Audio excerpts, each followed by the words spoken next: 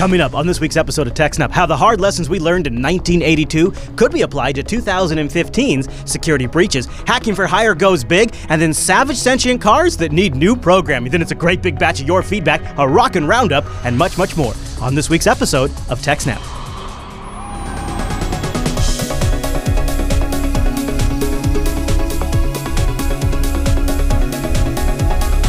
Hi everyone, and welcome to TechSNAP. This is episode 218 of Jupiter Broadcasting's weekly systems network and administration podcast. We stream this episode live on June 4th, 2015. This episode is brought to you by our three fine sponsors, DigitalOcean, Ting, and IX Systems. I'll tell you more about those great sponsors as this here show goes on. Our live stream, I'm glad you asked. That's powered by Scale Engine over at scaleengine.com. Seriously, go check that out. My name is Chris, and joining us every single week is our host, the admin, the tech, and the teacher, Mr. Alan Jude. Hey there, Alan. Hey, Chris, everybody. Thanks for watching. Alan, I am looking forward to today's episode because I know it is just right before you head out to go to BSDCan. Yes. And I know when you get back, that means our episode's going to be, or the episode following that's going to be packed full of stories. And I get to watch your adventures at BSDCan and also Noah's adventures at Southeast Linux Fest. And I'm going to sit back, cry a little bit, and pour myself a drink and wait for you guys to return. Yes, you know, if you had just got my your button passport gear, you could have came with me, but no. So it turns out all those stories about passports taking a while are actually legit, and I should have paid attention. Yeah. You know what else I need to pay attention to? Apparently, and I didn't even know this, what's in my Tylenol? Tylenol, Ellen? No. This is just an analogy that works. All right, give it to me. So anyway, the EFF has a great post talking about the current arguments about cybersecurity and the laws the government is trying to pass. Yeah. And so they mentioned the Tylenol murders from back in 1982, which is before I was even born. Okay. It's like the year you were born, wasn't it? Yeah. Yeah. So when a criminal started lacing Tylenol capsules with cyanide in 1982, Johnson & Johnson, the company that makes Tylenol, quickly sprang into action to ensure consumer safety. It increased its internal production controls to make sure it wasn't happening at the plant side, and recalled all the capsules and made new ones, and offered to exchange any tablets, even though people had already bought and weren't sure about them. You could just trade them and they would deal with it. And they said within 2 months of starting, they used triple seal tamper-resistant packaging and a bunch of stuff like that. The company focused on fixing the weak points in their supply chain that allowed someone to poison the pills instead of worrying about who did it. Right? And that way, it was impossible for anyone to interfere with the product before you bought it. You know, this story is taught in business schools as an example of how a company chose to be proactive in protecting its customers. The FDA passed regulations requiring security, and Congress ultimately passed an anti-tampering law, and that forced other companies to do it. Yeah. But these guys did it themselves first because it's their brand reputation. They want that medicine to be the one you can trust. So is the equivalent the focus on both of them, the private sector and the public sector, back in the 80s, was to ensure that consumers could get safe and secure access to their medication, rather than catching the one person that was poisoned a couple of bottles with cyanide. Yeah. Right? Indeed, the person who actually did the tampering was never caught. But that wasn't the important thing. They made it so that you couldn't tamper with the pills without it being obvious. And that solved the problem. You know, if only we could learn from examples like this in the case of internet security, or just security in general, instead of the crap that we deal with now. So do you think, like, in terms of like Cisco or vendors should recall their products if they have a flaw? Not maybe so much that. It's just that we need to spend more time worrying about how we can make people safe and less time worrying about blaming people. Or pointing our fingers at the Chinese. Yeah. Yes. Instead of pointing our fingers at the Chinese, we should be pointing our fingers at, well, you fell for a phishing scam. You should stop doing that. Yeah. And things of that nature, right? So say, to folks who understand computer security and networks, it's plain that the key problem is our vulnerable infrastructure and weak computer security. And it's, like the vulnerabilities in Johnson & Johnson's supply chain back in the 80s. And then the failure to secure our networks, the services we rely upon, and for individual companies, making it easy for bad actors to step in and poison our information, right? If the companies that had our private information, say like those 3 insurance companies we talked about last week, if they did a better job of protecting our data, we wouldn't be dealing with this problem right now, would we? Right, correct. So if we were to approach this as a safety problem, the way forward is clear. We need better incentives for companies to store our data and keep it secure. The fact is there are broad agreements that you could easily raise the bar against cyber thieves and spies. Known vulnerabilities frequently go unpatched, right? The New York Times reported that the JP Morgan hack happened because they had an unpatched server running in there, and it was a common known exploit that somebody just managed to use and get in. Information is too often stored in the clear rather than encrypted, and too often accidentally exposed to the internet. There's no excuse for any of that. And also, many devices like smartphones and tablets are increasingly store our entire lives on them, have all kinds of sensitive data, but don't get key security updates because, Samsung doesn't give a shit. It's out of date. It's no longer the current product anymore. Yeah, it's like, oh, there's a security vulnerability in our product, but what you should do is buy this better version of our product, not we should fix that for you. Right. Because it's not like there's something physically wrong with the hardware. They don't need to replace the device. It's a software update. It's not hard. Version control. They can maintain their new version and still write bug fixes for the old version.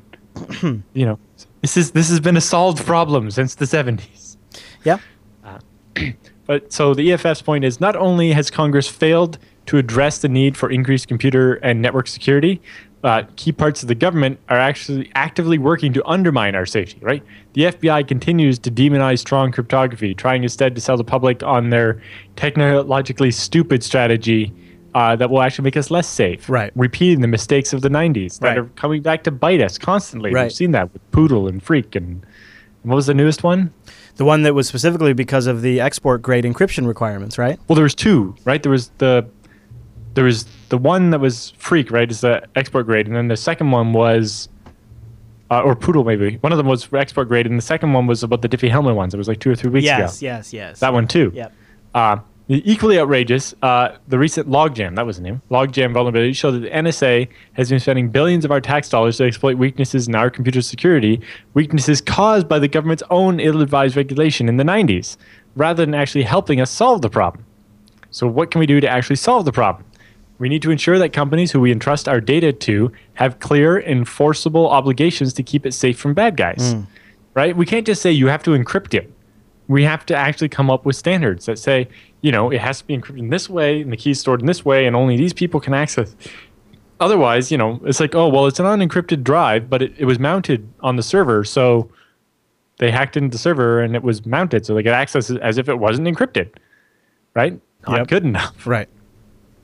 Or it was encrypted, but we left the key laying around right beside it, and so they just stole both. But this includes who handles it directly and those who build the tools and that we use to store and otherwise handle our own data, right? In the case of Johnson & Johnson, product liability law made the company responsible for harm that comes due to behavior of others if safer designs were available and they just didn't use them.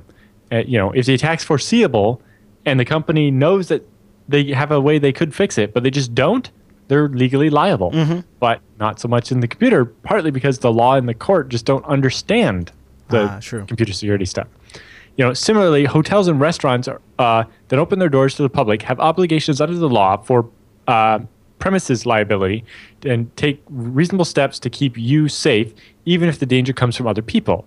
Right? People who hold your physical stuff for you, the law calls them bailees.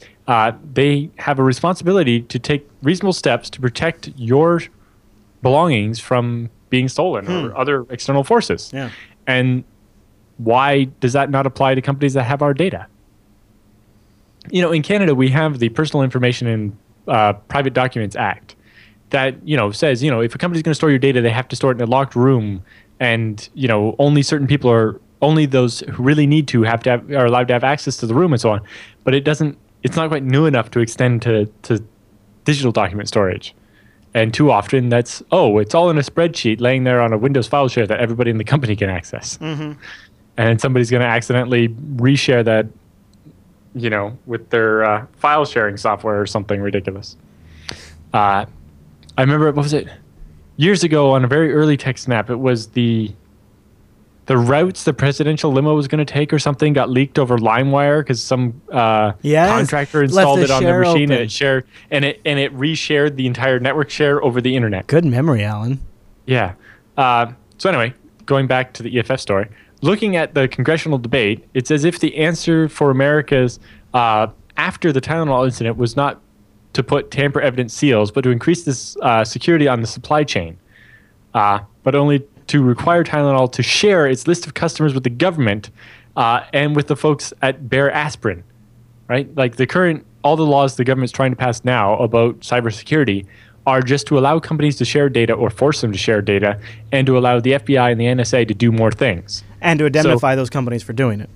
Yeah. So if we applied the current government logic to the 1982 case, Tylenol would have to give the government a list of everybody who's ever taken Tylenol and give that list to the aspirin company. Yeah. Instead of securing the supply chain and using tamper-evident seals on the pills. All right. We wouldn't have stood for such wrong-headed response in 1982, and we shouldn't be standing for it now. Yeah, but for some reason, I think because it's of a technical nature, we are. Yeah, people just, that's hacker stuff. I don't understand it. Well, the government doesn't either, and you're just going to let them ride roughshod and just make a mess. So we got to stop this. So I have extra links. The usnews.com has a cybersecurity bill with the White House support may weaken both network security and privacy. And separately, PBS has a story on the that Tylenol thing. If you want to know more about that, yeah, that's a good reference. That's a good comparison. But yeah, it's just they did a really good job of bringing that up and making the point. Like, if we applied the logic they used on that case now, we'd be good. Yeah, and if we applied the logic we're using now on that case, we'd be like, that's retarded because hey, what we're trying to do now to solve it is not going to help. Good one, Alan. Thank you for pointing that out. Let's take a moment and talk about IX Systems. Let's go to ixsystems.com/TechSNAP right now, friends. Won't you go there and help support the TechSNAP program and check out what IX Systems has to offer? They, of course, have rigs built around those amazing Intel processors, free pre-purchase consultation, and it really is a great process with accurate quotes, on-time delivery, and they build those servers to meticulous quality with white glove post-purchase support. I love it. That's the biggest thing I think is normally, if a company offers fast shipping, it's going to be something already built off the shelf and they're just going to put it in a box and send it to you. But IX is like, all right, we're going to custom build this machine for you. We're going to test it for 3 days and we're still going to get it to you by the time we promise. Yeah, they are amazing. It's just like having the combination of custom built, tested, and guaranteed for me and still getting it as quickly as possible. It just makes a big difference to me. Walt Disney World, Sony, Cox Communications, Adobe, Noah. I mean, these are just a couple of other customers. For example, at Scale Engine, we just found out yesterday and even more today that we're going to need a lot more storage and we're going to need it soon. And it's like, okay, well, we need this very custom super storage server and we need it on exactly this date and we need it to arrive at a data center and with all the extra paperwork involved. And you wouldn't even consider getting it somewhere else. You wouldn't get it anywhere else, no. It's just, it wouldn't make sense to go anywhere else. They just wouldn't be able to handle our special requests.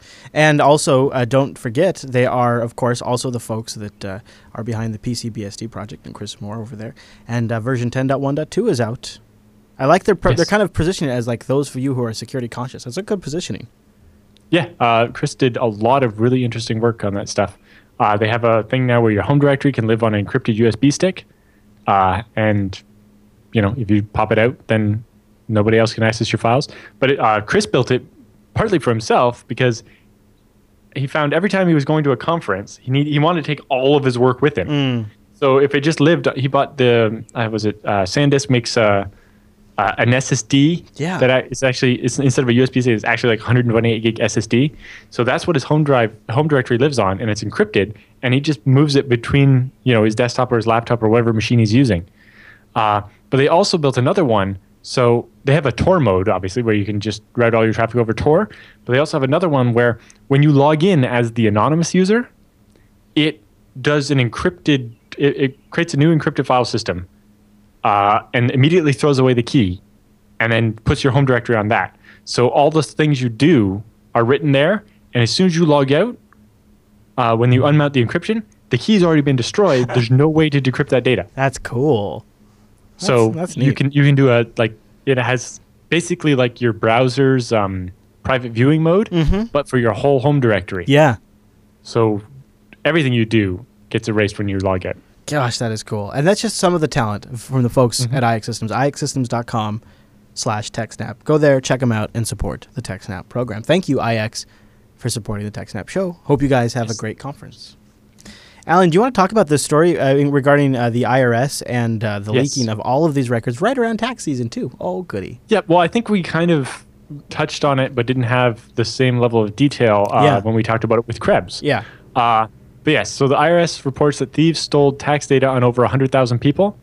In particular, sophisticated criminals used the online service run by the IRS to access personal tax information on more than 100,000 taxpayers. Part of an elaborate scheme to steal identities and claim fraudulent tax returns. So they used the Get Transcript feature on the IRS website. So the IRS is very specific, to be clear, that they weren't actually hacked. Yeah.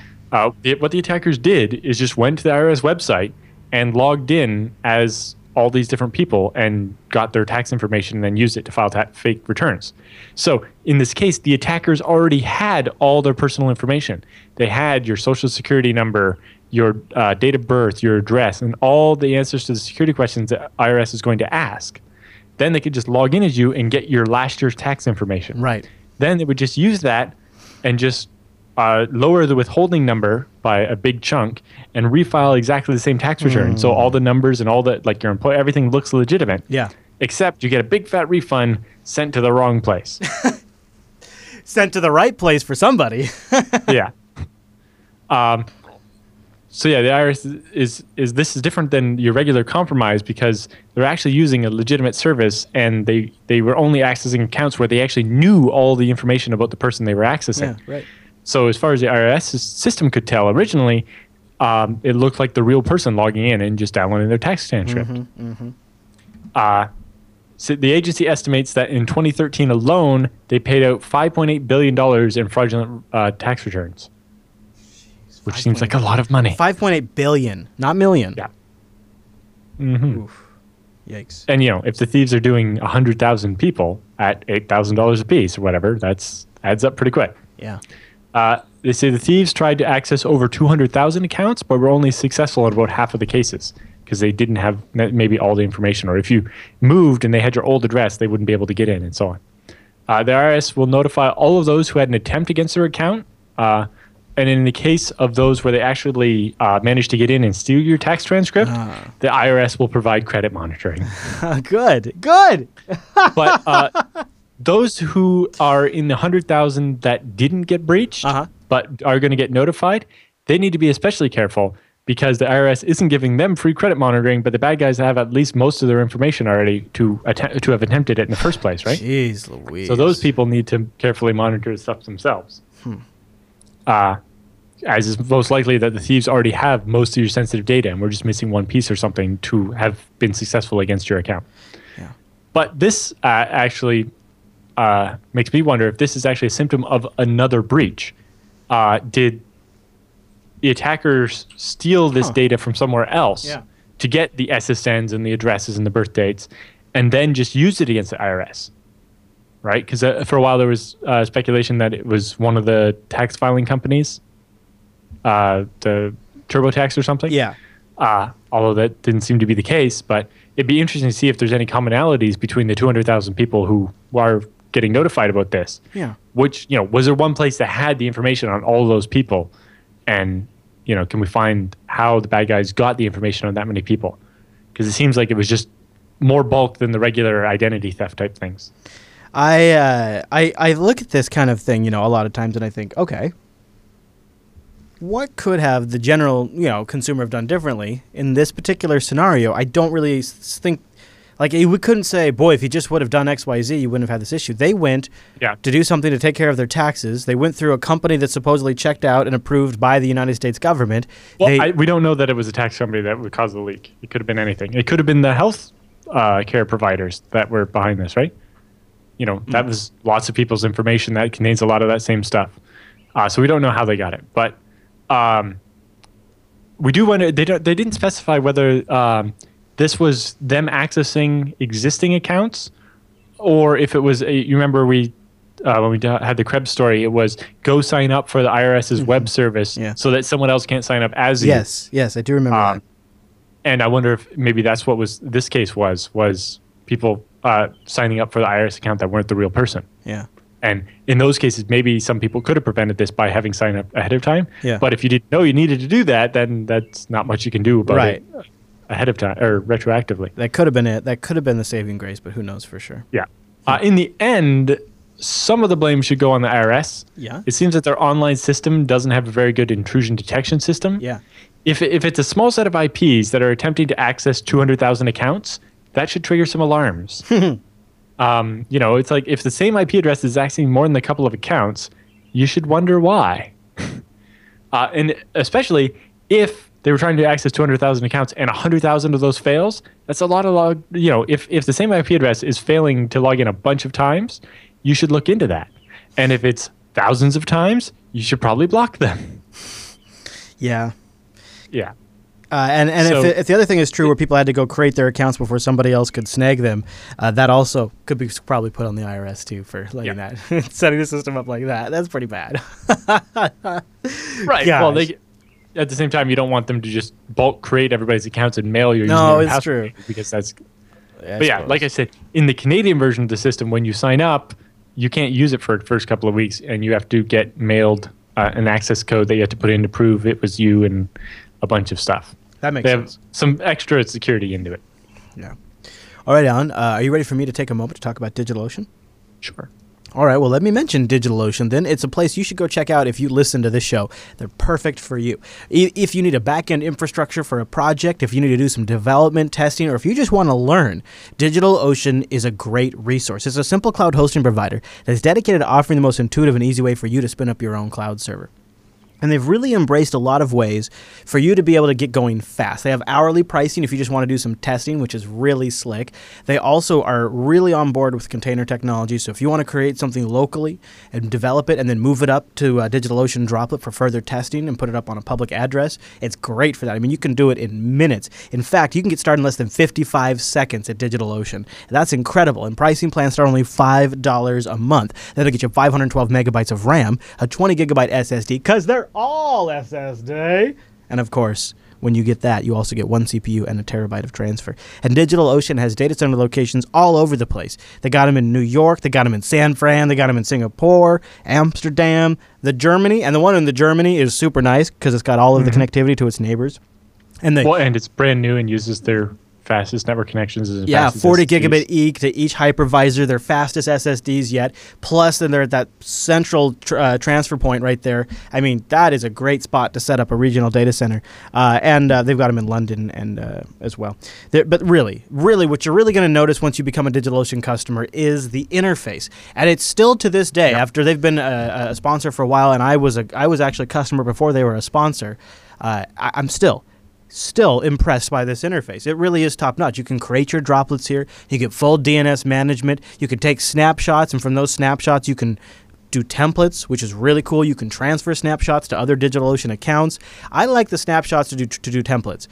We just have a base rig. We templated that one time, and then we just build on top of that most of the time. And of course, beyond that, you've also got one-click installations for things like Ruby on Rails, Docker, GitLab, Ghost, WordPress. A lot of really good technology is just one-click installation away. Either one click of the application, or you can say, deploy the entire Ubuntu 14.04 stack with all of these things on there. And it's not some sort of hocus pocus. They just give you an Ubuntu rig with the software installed from the repos that you just update with the operating system updates. And by the way, DigitalOcean is hiring. They've asked me to mention it to you guys because they want to hire from the Jupiter Broadcasting audience because there's a good chance you're pretty savvy. So they're looking for all kinds of positions right now. So go over there and check it out. They have over...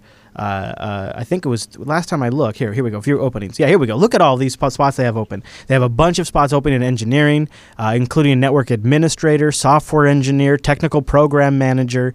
They're also looking for a technical writer, for a full-time technical writer to help with some of their tutorials because they have a lot of really great tutorials at DigitalOcean. And Alan, check this out.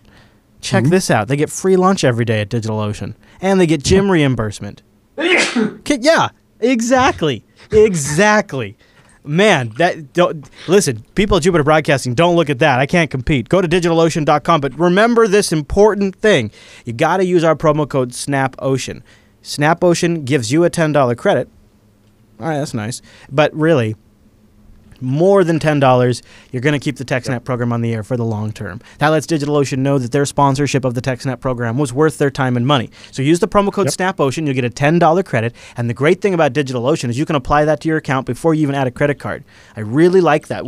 I have a separate PayPal account that I've had for a bajillion years that every now and then I'll throw a couple of dollars in that I use just for Steam games. Well, the Steam games never run my PayPal account down all the way to zero. And so as my DigitalOcean account gets a little low, I just toss a few coins into that, and it keeps it running because the value is insane. And we use the promo code SNAPOcean, you get the $10 credit. So a big thank you to DigitalOcean for sponsoring the TechSNAP program. Go to DigitalOcean.com, use the promo code SNAPOcean, and go create yourself a server. Free BSD, Core OS, and a bunch of other great operating systems available up on DigitalOcean.com. Alan, you said you set up a mail server? Is that what you said you set up recently? Yes, I did. BSD? Yep. I had an older mail server, and it was just old. And well, there are two things. First, I've used 50 different server providers around the world, and DigitalOcean is still the nicest control panel. I know, there's right? one that's almost as good, but it's by far the nicest one. Yeah.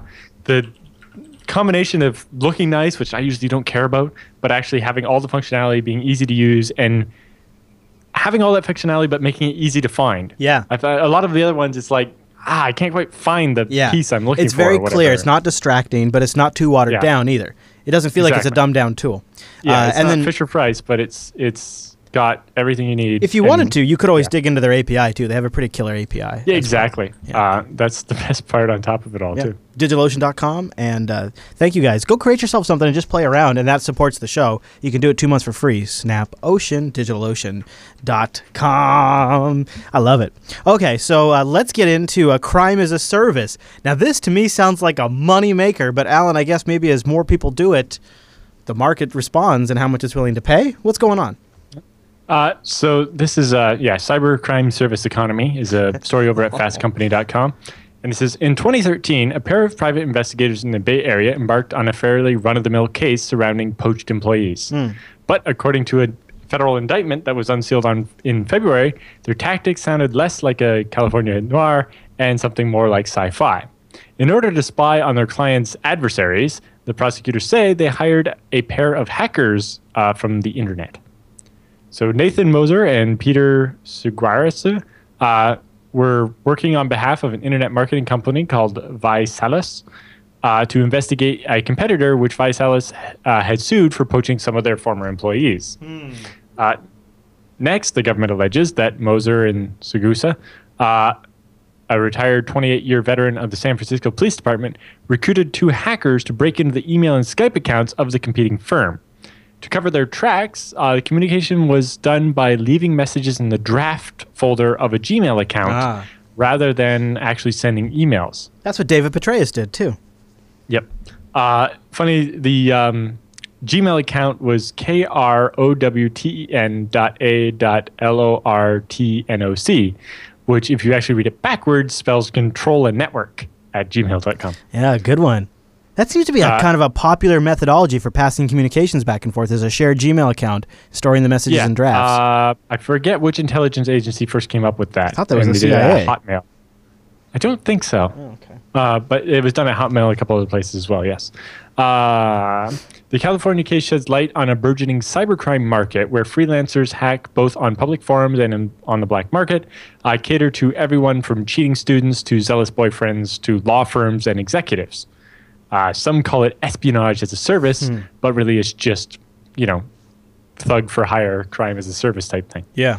While it's difficult to verify the legitimacy and the quality of hackers posting on dozens of online exchanges that the Fast Company examined, some sites boast an eBay-like feedback mechanism that lets users vouch for a reliable seller and warn each other of scams. One of the researchers describes a range of expertise from amateur teenagers wielding off-the-shelf spyware that could charge you a couple $100s for a single operation to sophisticated industrial espionage services that make tens of thousands of dollars and or more on smuggling intellectual property across international borders. He says the threat landscape is very complex. A hacker group will sell to whoever wants to pay them. At one of the forums they looked at, Hackers List, For instance, hackers bid on projects in a manner similar to contract work sites like Elance. So this is a reverse thing. Yeah. You post a job and Right. hackers bid on it. And Look you at that. pick one. Look at this. Those in the wow. market for hackers can post jobs for free and or pay extra to have their listing show up at the top of the site and be highlighted. Hackers generally pay $3 each to bid on the projects, and then the users are charged for sending messages back and forth. The site also provides an escrow service so that the hackers don't get paid until they actually do the work. Nice. Of course, the first question is how much do you how much do you trust a site to hold your money if it's selling illegal services? Yeah. Sounds like a Bitcoin bank, but Right. less trustworthy. Or Silk Road. Silk Road worked kind of like this too, with an escrow and all that. And then you would, yeah. So in a report released in March, Europol, the European Union's law enforcement arm, predicted online networking sites and anonymous cash transfer mechanisms like cryptocurrencies will continue to contribute to the growth of crime as a service to criminals who can work on a freelance basis facilitated by social networking online and its ability to provide a relatively secure environment to easily and anonymously communicate. Yeah. Of course, they say the environment isn't always that secure. Earlier this month, one security researcher unmasked the apparent owner of Hackers List and gave his name. Said he Denver-based security expert. Soon after, the Stanford legal scholar crawled the site's data, revealing the identity of thousands of the site's visitors and their requests for hacks. So it found all the people that were asking for stuff. The researcher found 21 satisfied requests, including one that said, I need to hack a Facebook account of my girlfriend, which he paid $90 for. Another one where it says, I need access to a specific Gmail account, which was $350. And another one where I need a database hacked because I need it for doxing, which was, again, $350. And a majority of the requests for service involved Facebook for 23% of the projects, Google for 14%, and were usually sparked by a business dispute, a jilted romance, or a desire to artificially improve their grades, with targets including the University of California, University of Connecticut, and the City College of New York. The Dell researchers, here's that graphic I was talking about. The Dell researchers have year-over-year statistics looking at in the past how much some of these services cost and how much they cost now, and see that things like denial of service attacks are getting cheaper as there are more people selling them. Yeah, boy, going down quite a bit, it looks like. Yep. $1 to $30 for a hacking tutorial. Denial of service attack is in 2013. Price per hour is $3 to $5. In 2014, it's still $3 to $5.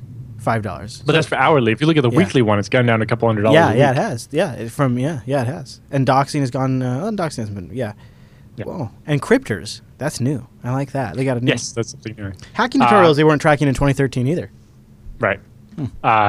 So it'll be interesting to see what happens. I expect more of the serious hacking forums, like the ones that targeting, industrial espionage and so on, will go further underground and be harder to find and more exclusive about who they let on the site. And we'll find more of these obvious ones, where it's a bunch of teenagers and so on. And those ones, as they become more popular, will likely be infiltrated by researchers like Krebs, although Krebs is good at getting all the way down to the bottom of that stuff. But also, journalists, but also law enforcement. Yeah. And very soon, they'll be arresting a bunch of the people that are posting, I'll pay $90 to hack into somebody's Facebook account. But the other one is I expect to see a lot of scams. One guy can pretend to be a bunch of hackers, post this up, and get a bunch of people to pay $400 for hacked Facebook accounts, and then just pocket the money and disappear. Or he'll be able to do it at scale. He'll be able to do these things at scale and just, Yep. Yeah. Right, but if the scam part is more you pay money, you don't get anything. Yeah. And you can't exactly go and complain to the police. Go report him to the Better Business Bureau. Yeah, I paid this guy to hack something for me, and he just took my money. Yeah. That's not going to happen. And then over at webpolicy.org, they have some more information on the hacker marketplace.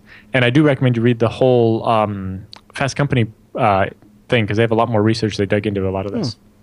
A very interesting scene, the Walmart of hackers out there, Alan. Go get yourself something, a nice cheap product. Huh. Good one, Alan. Any other thoughts on that story?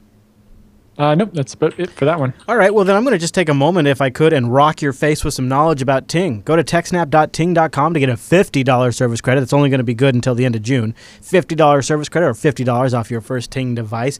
Now, why Ting? Ting is perfect for our audience. It's mobile that makes sense, and so if you're smart, you're analytical, you'll realize that mobile companies are making you pay for a whole bunch of stuff you're not using. You know, those minutes, the messages, and the megabytes. You have to kind of best guess, don't you? So I'm not going to make a lot of calls, so I probably need about 400 minutes, maybe 500 minutes, just in case. I don't do a lot of texting because I have Telegram, but I might have something that alerts me. I might have somebody that starts robo-texting me. So I got to have some buffer in there, so I better have 200 text messages, but of course, their smallest text message plan is 500, and that's $13 a month, but okay, fine, I'll get that. And then I know I use at least 2 gigabytes of data a month, but maybe I'm going to have a busy month, so I might need to have 4, so I better get the 4 gig data plan, but 4 gigs isn't maybe enough. So, you know, like you have to do this sort of ridiculous dance. It doesn't make any sense, and you know that. That's where Ting comes in. You just pay for what you use. Ting just takes your minutes, your messages, your megabytes, whatever you use, that's all you have to pay. It's a flat $6 for the line. And then just add up your usage, and you pay that. It really makes sense. And then if you have any troubles, you get to speak with a human being. And look at all of the great devices at Ting. So starting at the real value end, $60 for the Kyocera Kona feature phone. That's a great deal. You also have the Hawaii U3900, a little bit more expensive, $81, but now you're getting something that has a little bit better battery life, a little bit better screen, and a camera. This is a great phone because remember, all of these are off contract, and you're only paying for what you use. So this is like you could stick this in the car, give it to a kid, a family member for an emergency phone.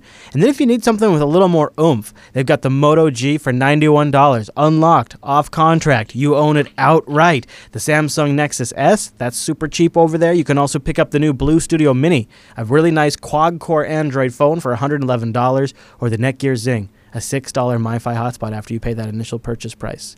So many awesome devices over at Ting now. Look at the Moto E. Just added. And of course, they also just added the Samsung Galaxy S6 and S6 Edge. And the real screamer in value, the Blue Studio 6.0 LTE for $185 from Ting. Go to techsnap.ting.com, bring your own device. You probably got a compatible device. And if you don't, then you can get a great discount when you go to techsnap.ting.com and support this show. Now, I don't normally do app picks on the TechSNAP program. I save those for the Linux Action Show. But this one is applicable to any of you who've switched to Ting after seeing our ads. This one's going to be really great for you, and this is one of the ways I manage my Ting account, so I want to tell you about this. Kyra's here with our TechSNAP app pick of the week. This week, the Ting app is the Ting app of the week. It's also meta. I'm Kyra, and this is the Ting app of the week.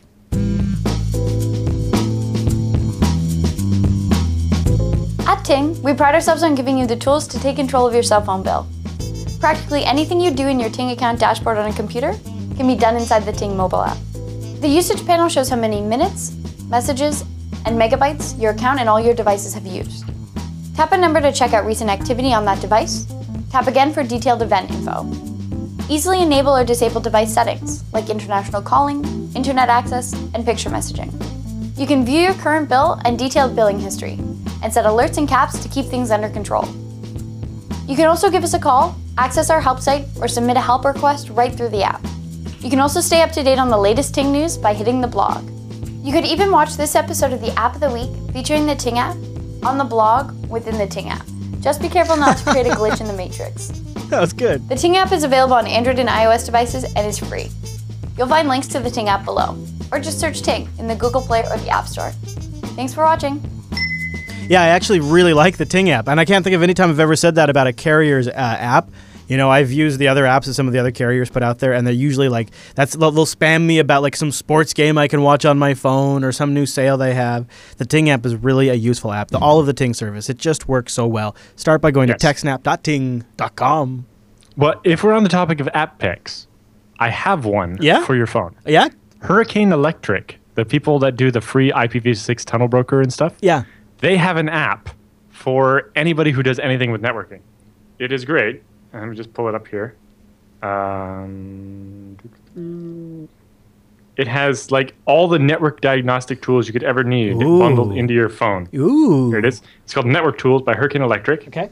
And you get an ARP thing, a Bonjour browser, device manager, DNS tools, interface information, iPerf 2 and iPerf 3 for testing network performance, Mac browser, a ping sweep, progressive trace route, an SSL and TLS analyzer, TCP port scan, trace route, Whois, all the network tools you could ever need built into an app on your phone. I'm going to get it right now, Alan. Cool. Hurricane Electric makes it, huh? Very nice. Yeah. They're the ISP I have here at my house. Yeah. Cool. Yeah. So there you go. And that makes your Ting device a network admin tool. TechSNAP.ting.com.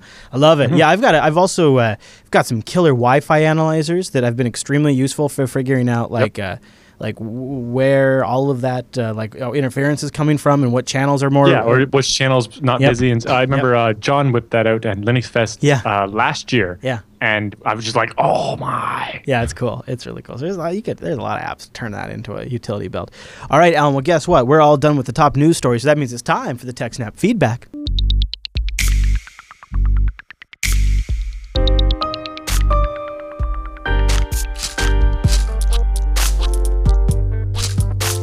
Thanks for sending your emails to techsnap@jupiterbroadcasting.com or popping that contact link at the top of the Jupiter Broadcasting website, or even better, starting a thread in our subreddit over at techsnap.reddit.com. Last year, I think is how you say his name, writes our first email today. And guess what, Alan? Shocker. ZFS question. He says, hello, Alan and Chris. Historically, my storage solution has been to collect all of the unwanted PCs I can get my hands on, rip out the hard drives, stuff it into my Linux machine, and let each drive serve a specific storage need. Video, audio backup, etc. A couple years back, however, the number of drives I have surpassed the specific storage task I have. Combine this with the fact that my audiobook drive was mostly empty while my videos drive was ready to warp its mother mounting bracket. And I added that part. And just made sense to bite the bullet and use LVM and put all of the disks into one storage space. Needless to say, I'm biting my nails whenever I look at the days without a hard drive failure number on the chalkboard. My current plan is to move to a ZFS drive pool. Aside from knowing that this is a thing that I could do, I have no idea if this makes sense for my situation because I'm dealing with a wide variety of drive sizes from 4 terabytes down to 120 gigabytes and even 3 gigabytes when I'm feeling silly. It will make sense to divide all of my disks into 120 gigabyte chunks and let mirroring spaghetti ensue. Or is there a better solution here at my 2.7 minutes of research that has failed to reveal? Also, how terrible is it the recovery process like this for this kind of setup? Thanks. What do you think, Alan? Yeah, so the biggest problem is in ZFS, you can just do striping and just attach all those drives individually and get all of the space.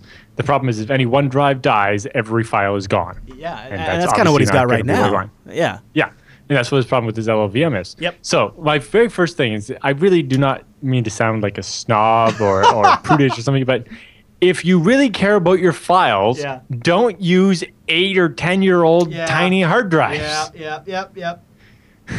No, but at the same time, I understand. I had it. My first ZFS server was actually something kind of like this, partly because it wasn't that I was using old hard drives or anything, but I just kept adding more drives, and the newer drives were always bigger because that was the biggest drive you could buy at the time. So I had like 2 320 gig drives, and then 2 500 gig drives, and then 2 1.5 terabyte drives, and so on. So in order to deal with what he's got here, what I recommend is pairing the drives off into mirrors. So find the drives that are closest in size. So if you have 2 120 gig drives, then that's one mirror. And then you have a 320 and a 500 gig drive. That's another mirror. You only get 320 out of it, but close enough. And the main advantage to doing sets of mirrors like that is as long as one of the 2 drives survives, you'll still be okay. And whereas if you tried to put all the drives into bigger sets of mirrors or something, you wouldn't get as much of the space, right? If you put like a 4 terabyte drive and a 120 gig drive together, you only get 120 gigs. And so on. But I definitely don't recommend trying to slice it up into a bunch of 120 gig chunks and do that. It's just ZFS kind of expects each one to be a real disk. And so then when you're writing to 2 different disks in ZFS, but it's actually both ending up on the same spinning disk, you're going to unstabilize all the performance. Yeah, that makes sense. Plus, if you lose one drive, you're going to take out all the 120 gig chunks that are on it. Yeah. And ZFS isn't going to know that. Yeah. Whereas if it knows it, it'll purposely start spreading stuff out and be like, okay, you need to store this thing in 2 places. This is important metadata. I'll make sure it goes on 2 physically different hard drives. It can't do that if it doesn't know where the physical hard drives are. Great point. So I would group your disks up into the best matching pairs you can to waste as little space as you can. Yeah. And then use that. The other advantage to mirrors like that is it's easier to add and remove stuff. So, if you have your 220 gig drives in a mirror and you decide that you now have 2 bigger drives and you're out of slots, you remove one, or you add the one bigger drive to that mirror, so you now have 3 disks in the mirror. And once the big drive has enough, you can remove the smaller drives one at a time and replace them, and basically in steps swap out the 220 gig drives for 2 brand new 4 terabyte drives, and now your whole pool gets bigger by the 4 terabytes minus 120 gigs. Yeah. So mirrors just give you that much more flexibility, while at the same time still giving you the redundancy. It's brilliant. I highly recommend against ever having no redundancy, and I also recommend against trying to divide it up into a bunch of 120 gig chunks to get that little bit, eke out that little bit extra storage out of your collection of old hard drives. Yeah. Great answer. The downside to what we call unbalanced LUNs in ZFS, where if you have a mirror that's 2 4 terabyte drives and 2 120 gig drives, is ZFS is going to split up the writes to them so that both mirrors will get full at the same time. So if you write 100 megabytes of data, most 90% of it's going to end up on the 4 terabyte drive and only 10% on the 120 gigabyte drives. So then when you read it, you're not going to get the full mirroring speed you would get of reading half the file from each of the 2 sets of drives. And so, unlike some other solutions like LVM, where it might actually try to evenly write to all the drives and then those ones are full and we'll just not use them later on. Yeah. It'll try to balance them out. Right. And in doing so, you just won't get as much performance as you would have gotten if you had more reasonably sized drives. That's a good heads up. So you can mix drive sizes, just don't mix them in the same VDEV, and always use mirrors. Yeah. Great answer. All right, so Tyler writes in. I know it's compelling to use old hard drives, but well, don't we all honestly, want to? If I'm using a bunch of old hard drives, I would use at least 3 deep mirrors. So I'd group it in at least 3 drives for every mirror, so that even if 2 of them die, each mirror is still intact. What about because if they're old, I don't trust them. What about not using them in a ZFS array at all? You save that for your real data, and then just go buy a couple old used Drobos off eBay and just throw the old drives in that thing. I know you would hate that. I know. Yeah. All right, let's get to Tyler's email. Tyler writes in. He says, "Hello, Chris and Alan. I'm a longtime listener. I need some advice about honeypots. I know I have heard of them mentioned before in the podcast, but I'm not sure how to implement one. My boss wants me to set up a honeypot on our network to go along with our IDS. I'm having some problems finding information on the best way to set one up. So far, I have HoneyD installed on a Linux server, but I'm not sure how to configure it. I would like to have HoneyD emulate, if that's even the right terminology, a Windows 2008 R2 or 2012 server and some Linux appliances, which makes up the bulk of our network. If you could point me to a resource to get this set up, it would be really appreciated. The ones I'm finding seem really out of date. Thanks for the great show, Tyler." I don't actually. I've never set one up, so I don't know. I looked at one piece of software called La Brea or something like that, because it was Tarpit, back in the past, because I was trying to add extra hops to a trace route just for vanity, really. Yeah. And that was the extent of what I looked at. I know of one that is met. I know of one that's built. Oh boy! Actually, now that I think about it, okay. So there's a couple I know of. The one that I know of is called Honey Drive, and it's created by the folks that make some other exploit and penetration testing stuff.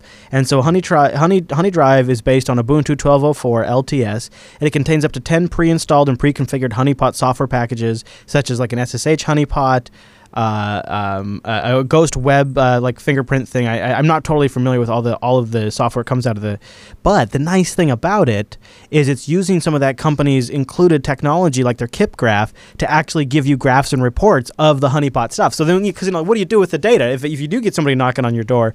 They include the analysis for that, and it comes with sort of a GUI that you could like load up on a machine and just play around with it and stuff to kind of learn it. So, and I know also, Alan, that there are some VMware appliances out there that are specifically like messed up and ready to be abused. And I've used those in like some, I've used those in some show testing before. So there are a few out there. There's also Stratagem. Another Linux honeypot distribution, but it hasn't been updated for a while.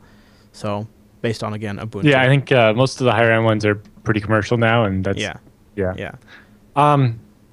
Generally the basic idea with the honeypot is you leave it hanging out there and let it, for example, have it accept SSH connections no matter what username and password you put in, and then if somebody retries it, then if they actually try to run a command or something when they connect, then you just blacklist their IP and don't let them connect to anything. So if nobody knows the IP of this machine, no one's going to randomly try to SSH into it. Everybody who tries should just be blocked. Yeah, I think he needs to check out HoneyDrive. That's the one he needs to go with. The advantage to the honeypot idea is you actually see the command with the username and password they're going to try, and the command they're going to try to run when it works, so that you have a better idea of what they're trying to do. You know how compromised you are. Are they really trying your legit stuff? Well, yeah. You can find out if they're really trying to do, but also what commands are they going to try to run, so that you can be like, oh, I'm going to add a rule to our intrusion detection system that says, hey, if anybody, tripwire or something, if anybody tries to run this command, nuke it. Or, now, drop the session. There's a lot of... I would also do some reading on how to properly implement honeypots, because there's a lot of different philosophies. You can use them as just sort of a catch-all to see, are we even being banged on? I don't think that's a very valid use of them, because everybody gets knocked on. That's the way script kiddies work. There are other ways you can use them where you can get people to go in certain directions in your network and things like that. So Tyler, read up on some of that stuff. And also, there are some talks from conferences on YouTube. I don't know how you've been doing your Googling, but search around on YouTube for some talks and demonstrations, and I think that's probably going to be your best time spent for that topic. But yeah, basically, if you can have a VM or whatever that's laying around inside your network, not accessible from the internet at all, and then you're just basically leaving it out there, making it an obvious choice. So someone's inside your network and they do a scan or something, and they'll go for it first. Yeah. And as soon as you detect somebody actually doing something on it, you can A, that somebody's inside your network, and B, you can try to lock it down quickly. Yep. There you go. There you go. All right, Kyle writes in with a Postgres question. He says, hi, Chris and Alan. A developer friend of mine is looking to deploy Postgres SQL and Ruby on Rails on Red Hat Enterprise 6.6 server using Docker in order to handle the backend for his web app that will be put into production in the near future. I heard about his plan, and immediately alarm bells started going off in my head. Because of the many security problems that have been discovered in the Docker platform recently. That being said, my friend has no option regarding the server OS, sorry on my Canadian brother, and therefore wants to use containers. I guess he's not a big Rel 6.6 fan. He says he's not familiar with Red Hat Enterprise Linux. Given these requirements, what are the best practices he can follow to minimize security vulnerabilities in this deployment? Would a VM be a better choice, or is there some kind of other Linux container option that might be more secure? Thanks for the great show. I listen every week, even though system administration isn't my thing. Kyle. A VM might actually be a better option than a Docker, although with it being an SQL database, you probably get better performance from the Docker. Yeah. Hey, what about this? Don't run Postgres as root. I mean, that's going to be a huge part of it right there. Yes, obviously. And then, what his developer friend can do is if he keeps a copy of the Docker container as the master container on his machine, and he keeps it patched and then uploads it to the hub, and the people that have it deployed check out the new version from the hub and keep it patched, it's just as secure as any Ubuntu machine if you basically follow rules like don't run things as root and keep it patched. The problem is most people use containers as an excuse to no longer have to worry about security patches. Well, the host machine is getting patched and all of the stuff around me is getting patched, but my little Ubuntu world on this Red Hat box is never getting touched.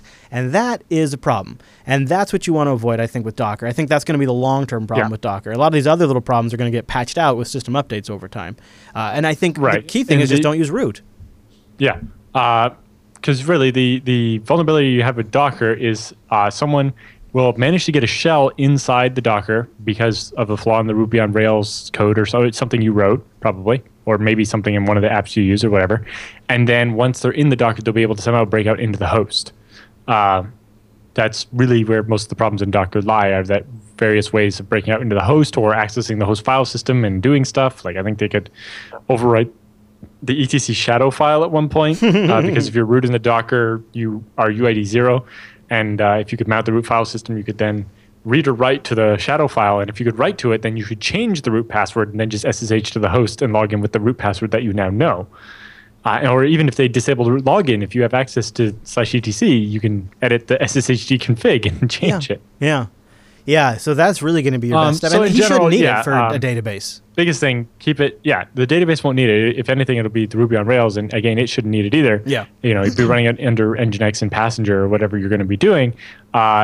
So it should be okay. It's too bad you're stuck with Red Hat Enterprise Linux. Yeah. Especially since you don't know it, which makes causes that much more concern. Yep. But go use our DigitalOcean promo code.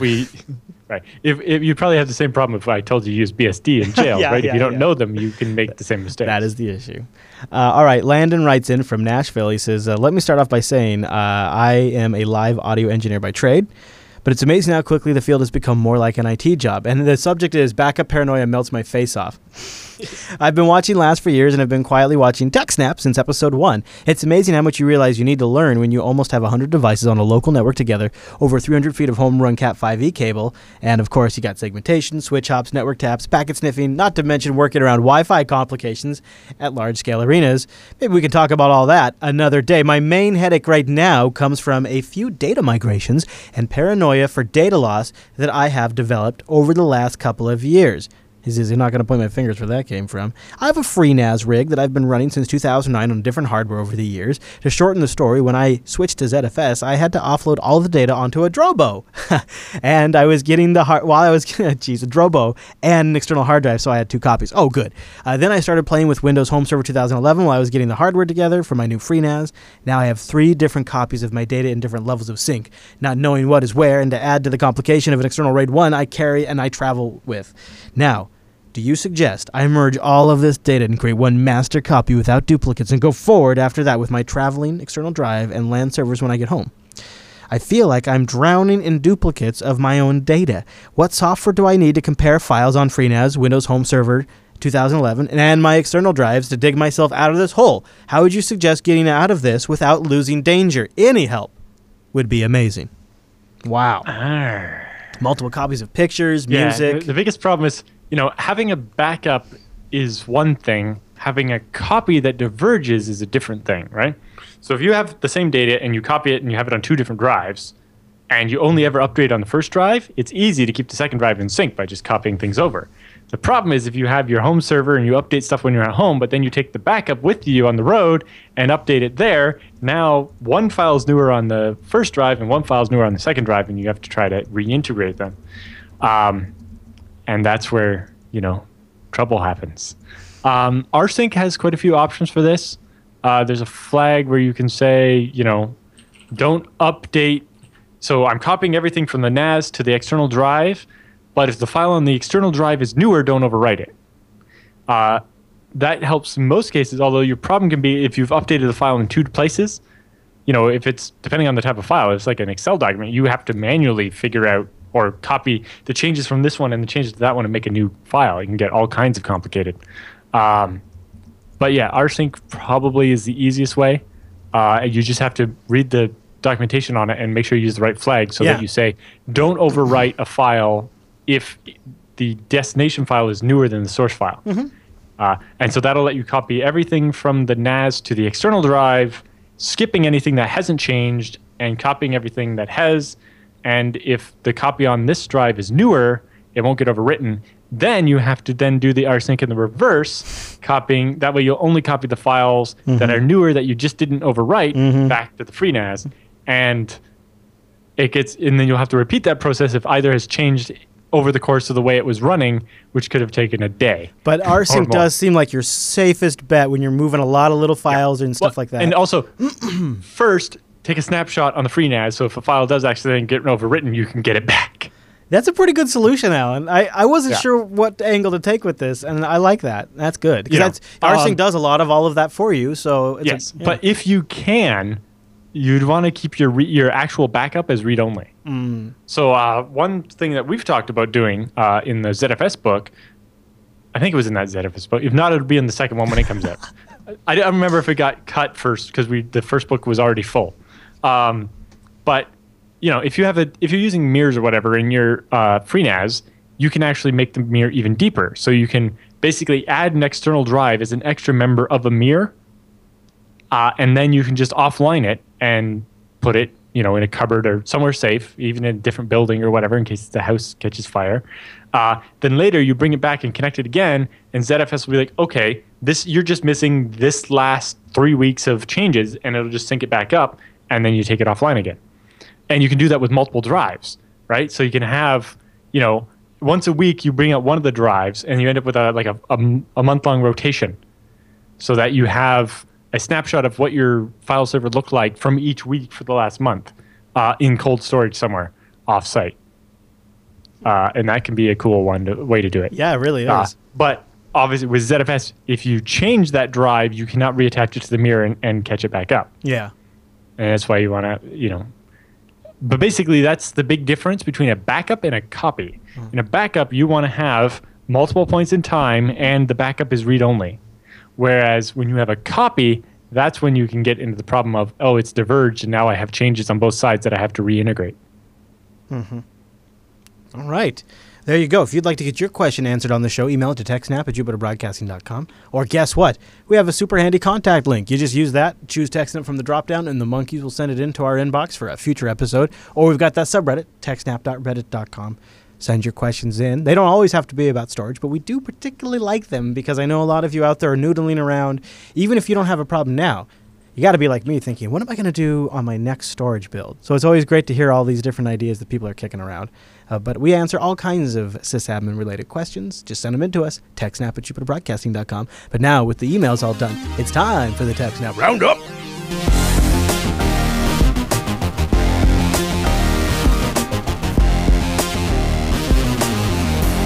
Welcome to the TechSNAP Roundup. Yeah, that's that crazy music meeting to the roundup of stories that just didn't fit at the top of the show, but we wanted to give you some links to read up on your own, and a lot of these links came from our great subreddit over at TechSNAP.reddit.com. First one's making big news today. I just saw it at the top of a couple of news sites before we started.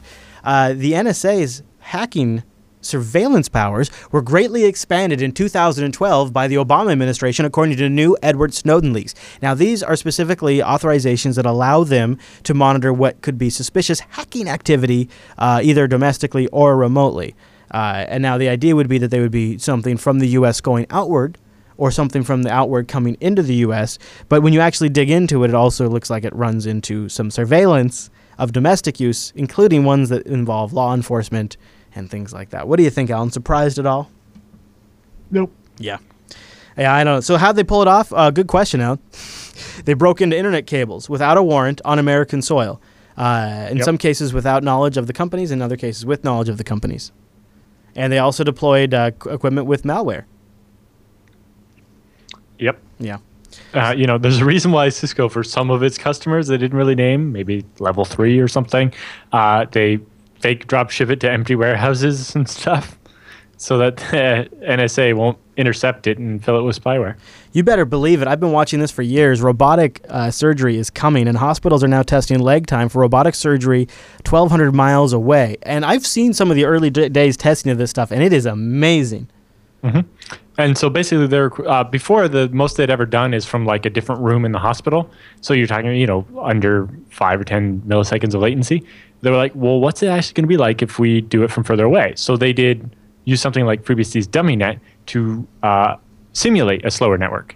So they dialed up the latency to 200 milliseconds. And at that point, basically because of human perception and so on, the doctors didn't notice, right? Because, trying to conceptualize 200 milliseconds is just too fast. Yeah. When they went to 300 to 500 milliseconds, they said it gets a little rough. If it's just a burst of lag, the doctors find that they'll just automatically wait a second for it to dissipate and then go and continue. But pretty much everybody found that after 600 milliseconds of latency, it just gets uncomfortable with trying to do surgery. So I'm good with 200. I think I'm going to stick with in the green there. Well, with 200 milliseconds, that's still enough to go from anywhere in the U.S. to anywhere in Europe. Yeah.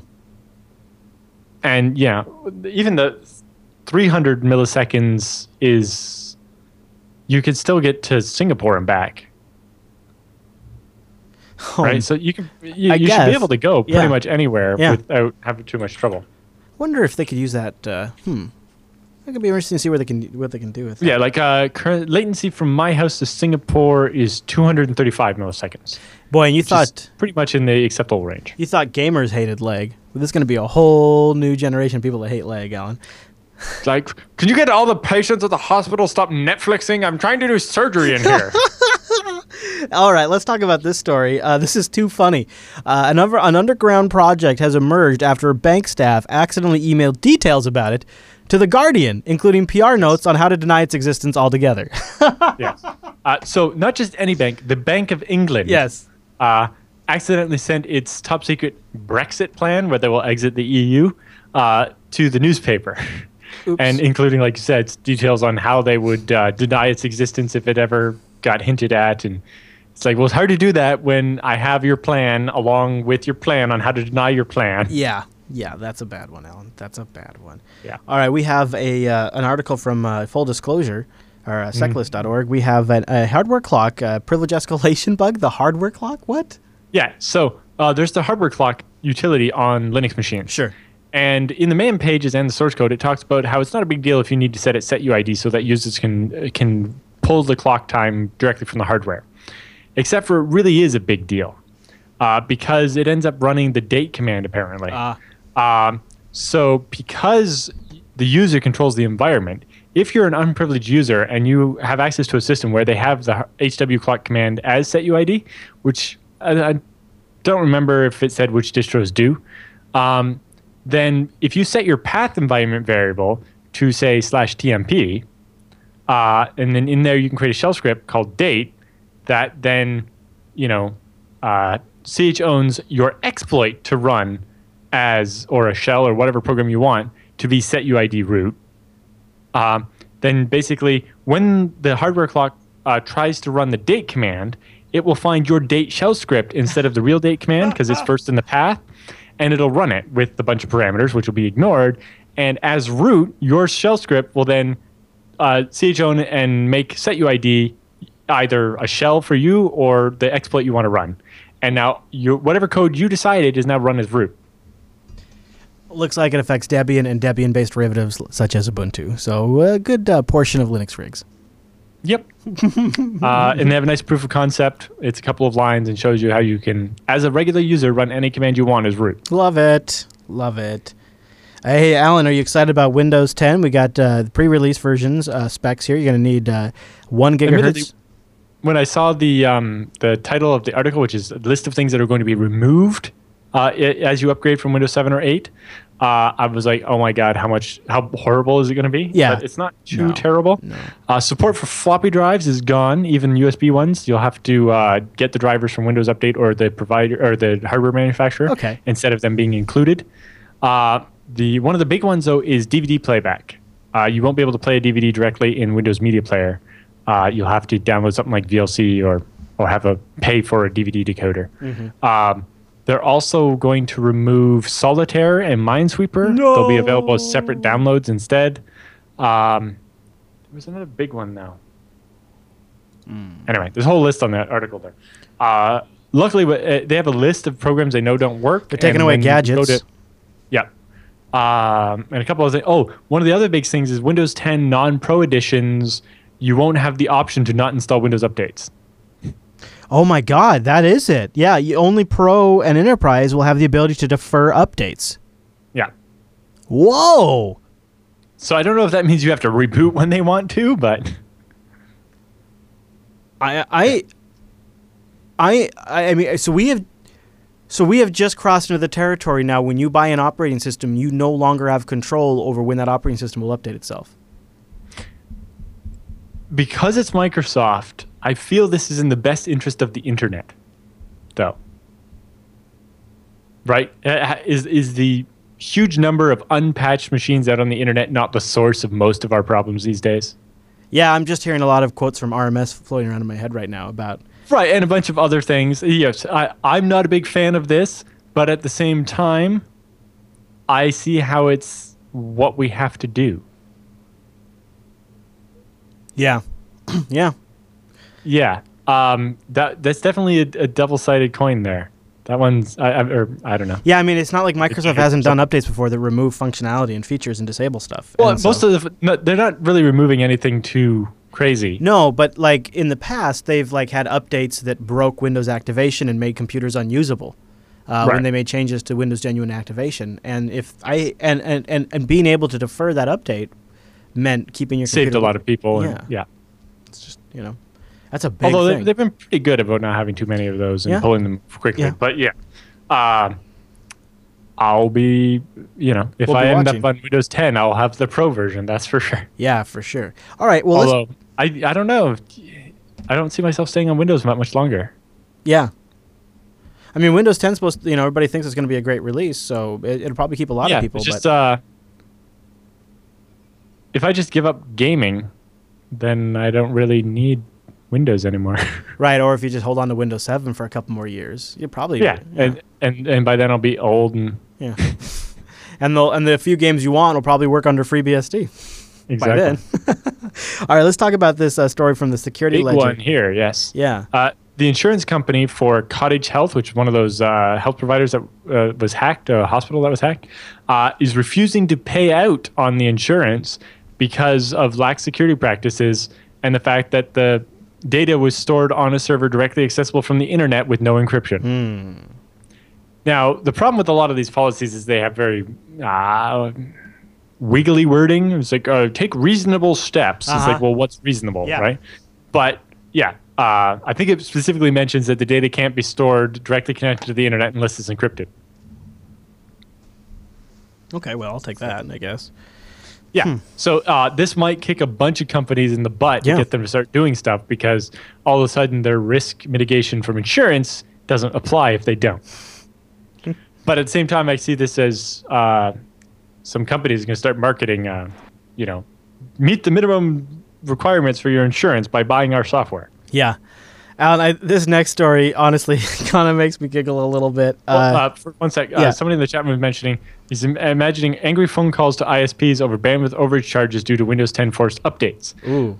Windows updates are distributed by CDNs like Akamai, which often have a box at an ISP. So if you're like Comcast or somebody, you probably already have a big box sitting in the the cable company's head end where the copy of Windows Update Yeah, lives. and I'm so they sure- actually download one copy of the Windows Update, and every cable customer gets it from Like- that without using any internet bandwidth. And Windows 10 would be smart enough, I would assume, on a tablet to not auto-update when you're on cellular, right? Because, Windows, I would assume. So, I tell my phone. Yeah. My Google phone's like, yes, I'll be smart. I won't back up your pictures unless you're on Yeah, Wi-Fi. exactly. So on. All right, well, this one makes me giggle, and maybe hopefully is not a sign of things to come. The self-parking Volvo plows into a journalist after the owner neglected to pay extra for the feature that stops the car from crashing into people. That's right, it's an extra if you want it to avoid people. Now, I got to play this video, Alan. Do you mind? The self-parking feature is one feature, but Yeah. pedestrian detection is Yeah. a separate feature that not everybody buys. All right, so we're watching this video here. They're driving this Volvo, and it's going to park itself, which parking can be a difficult thing. All right, and now it looks like the car is stopped. Everybody's safe at this point. I don't see any problems. About halfway into the video now. And the car has begun moving forward. Oh, no. Oh, Hey, no! Oh, Jesus Christ. Oh, gosh! That was going awfully fast for parking. Oh, my gosh. I did not expect it to be that violent. No, why? Like, the self-parking cars are usually quite slow, right? Just like... Yeah, the thing really... Boom! Like accelerate. It's like, I hate people. Jeez. Sentient cars. Wow. So yeah, it does not have pedestrian detection. This is sold as a separate package according to the Volvo spokesperson Jonathan Larson. Yeah, so it'll Yikes. self-park, but if you want it to not run people over, that's separate. My question, there was somebody in the car driving, right? I guess the two men were bruised but are okay, according to the sources that wrote the blog. Yes, And cars nowadays actually have very good stuff about not killing pedestrians. we'll have a link to that video in the show notes if you were listening and wanted to see that. It's a little startling though, so you could skip it if you need to. Yeah. All right, Alan. Our next one is actually a Slexi post from some submitter named Alan Jude. Not familiar with it, but it's about journalistic integrity. Yeah, I got an email from this place called CIOreview.com. And at first I was kind of interested. Subject: Scale Engine shortlisted for the top 20 most promising content delivery networks. And they're like, oh, we're going to feature you in our magazine, blah, blah, blah, blah, blah, blah, blah. However, you need to pay us $3,000 or we're not. It's like, what? Really? It's like, well, we've surveyed your organization's points of interest, blah, blah, blah, blah, blah. We do look for an ostensible sponsorship of $3,000. Here's what you'll get. You'll get the right to reprint your page in our magazine. And it's like, what? No. I love the journalistic integrity of, we've picked you to be in our top 20. We'll only publish you in the top 20 if you pay us $3,000. Yeah, wow. That is... I went and looked at their website. I thought at first I was mixing it up with one of the actual CIO magazines that's actually printed. Yeah. It's a real magazine. Yeah. But this just looks like a website made to look almost like that, but you can just tell it's pretty garbagey. And I did some searching on it and found a bunch of other people seeing the same scam, including some people back in 2013 seeing the same scam. Back then it was only $2,000, not $3,000. They've raised the rate. Alan, watch out if you're using Tor for something dirty, because it looks like Tor connections to hidden services could be easily de-anonymized. What? Right. Well, because of the way Tor actually has an index of where the hidden services actually are, well, if you stay online really well, you can actually end up getting elected as as one of the nodes that's going to have that list. Yeah. Researchers managed to become like 4 of the 6 nodes that hold the list. And with that, we're able to actually watch everybody that was trying to look them up and figure out where everybody was going. That seems like seems like a big problem. Yeah. So while Tor is decentralized, there has to be a central index for a bunch of stuff, and it's the weak point at the moment. Yeah. But the paper's there, and you can take a look at it. It's quite interesting. All right. Well, our next post here is a Intel Kernel Guard technology post, instruction using curls scripts to download and install IKGT. What the heck is IKGT? Yes. For Debian Intel Kernel Guard technology. Oh. Basically, it's a kernel module that can then talk to the CPU. Something that runs, if you go to the overview for the graphic. So this is a thing that's supposed to help protect your machine from exploits and so on, and make your machine more secure and stop somebody from modifying your kernel. I see. With a rootkit. Yeah. And the install instructions are curl this URL and pipe it into bash and let it just run whatever commands it wants. Right. Yeah. It's like, oh, that's how you install security tools. Yep. The hell. Yep. But it looks like a fairly interesting technology. It uses the virtualization stuff in your processor, even though this is running on the original host. Basically, it allows you to use the virtualization table, second level translation table stuff, to mark the kernel, the space that your kernel is in memory, as read only, so that your kernel can't be modified once it's running. Clever. Possibly this could break that update the kernel without rebooting feature, but I think even in that one, you're actually not overwriting the kernel in place. You're making a new kernel and then switching to it. Yeah. But anyway, it looks like a cool technology, although the install instructions make me head desk. All right, I love this idea. This ad for banned food in Russia hides itself when cops walk up. Yeah, so it's selling Italian food, which is illegal to import in Russia currently, but it has a camera that looks out, and if it sees the insignia or the badge or whatever of various police services and so on, it switches the ad to show like a local movie or something that would be allowed. That sounds legit. I think I would go for that. What could be the problem? The problem is when I'm watching it, it's too slow. Okay, so here it is from 250 meters away. All right, well, now what is this? All right, so I'm looking for it here. Yeah, okay, this has got to be a joke, right? Okay, so they got people walking up, people walk by, it doesn't do nothing. Cop walks by. Now look, the cop can see it flip. Watch, cop walks up. If anything, it's going to draw more attention to it. Yeah, that's why I think this is a gag. It's got to be a gag, right? I don't think it's a gag. It's just technology that doesn't work very well yet. Yeah, right. That's very true. Okay, let's talk about an emulator that now runs x86 apps on the Raspberry Pi. Right, so they've had this emulator for ARM v7, which includes the Pi 2 for a while. But they've just extended it to also be able to work on the original Pi, and as part of that, also made it faster on the Pi 2. So this will let you run unmodified regular x86 apps on your Raspberry Pi and Pi 2. Cool. I think there's individual apps, not the whole OS or something, but it does make it possibly very interesting to do some stuff that's not ported to ARM yet. So Amit and his colleagues say that, guess what?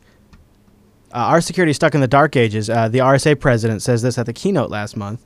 A lot of people say the essentials are right, but things are not necessarily as bad as he makes it out to be.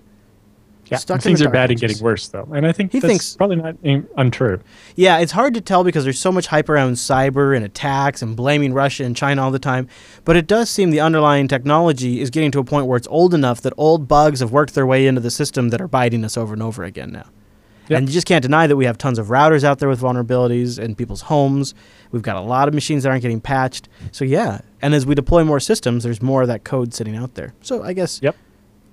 Just means how well we manage it, I suppose.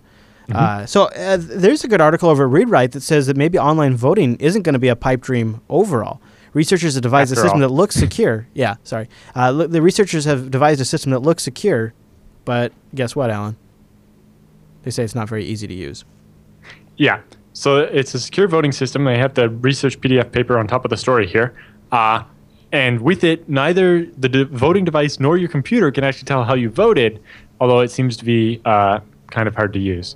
And looking at the image there, it looks like you have to do some math or something. And yeah, that's going to be a good one. Well, at least they're working on it, Alan, I guess. If they come up with the security part, they might be able to then work with a user interface engineer or something to actually make it a little more usable. Yeah. If you can make Bitcoin usable. Starting with something secure and then making it usable is probably better than have somebody come up with a nice GUI interface and then try to add security on after the fact. Something we've learned repeatedly. Mm-hmm. All right, the last link in the roundup this week is a tool to remind you need to be careful. Not to abuse it, but it is an interesting tool. It's a GitHub comment crawler that continuously monitors github.org for mistaken public comments. So it's called GHCC.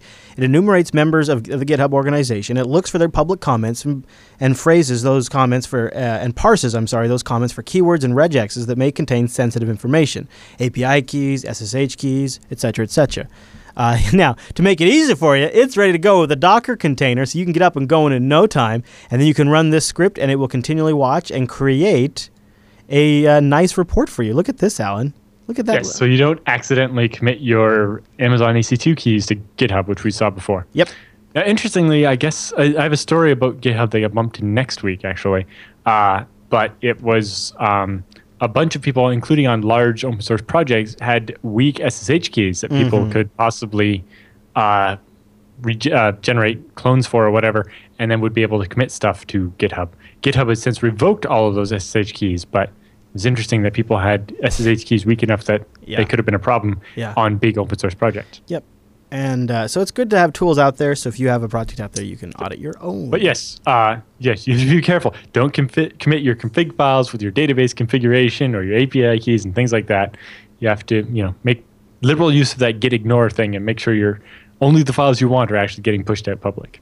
Alan, let's give people a pro tip. We'd like to have you watch live next week. We'll be back live on Thursday at 1 p.m. Pacific, which is 4 p.m. Eastern, 2000 UTC. Boom. You can also join us at jblive.info, which is the audio-only stream. That's great for you commuters. Maybe you're stuck at a desk or in a low-bandwidth situation. You don't have video access. jblive.info. Listen live and hang out in our chat room. Go to irc.geekshed.net and join # Jupiter Broadcasting. Also, don't forget we want your emails. Go to jupiterbroadcasting.com/contact and send in your emails to the TechSNAP program. And you can also participate in our subreddit over at techsnap.reddit.com. Grab an RSS feed and get the show automatically every single week. Those are right underneath the download links at jupiterbroadcasting.com. And notes and links to everything we talked about today will be with also, I might add, extensive detail listed in our show notes. Just go find episode 218 over at Jupiter Broadcasting, scroll down, and you'll see all of the notes. And that brings us to the end of this week's episode of the TechSNAP program. We'll see you right back here next week.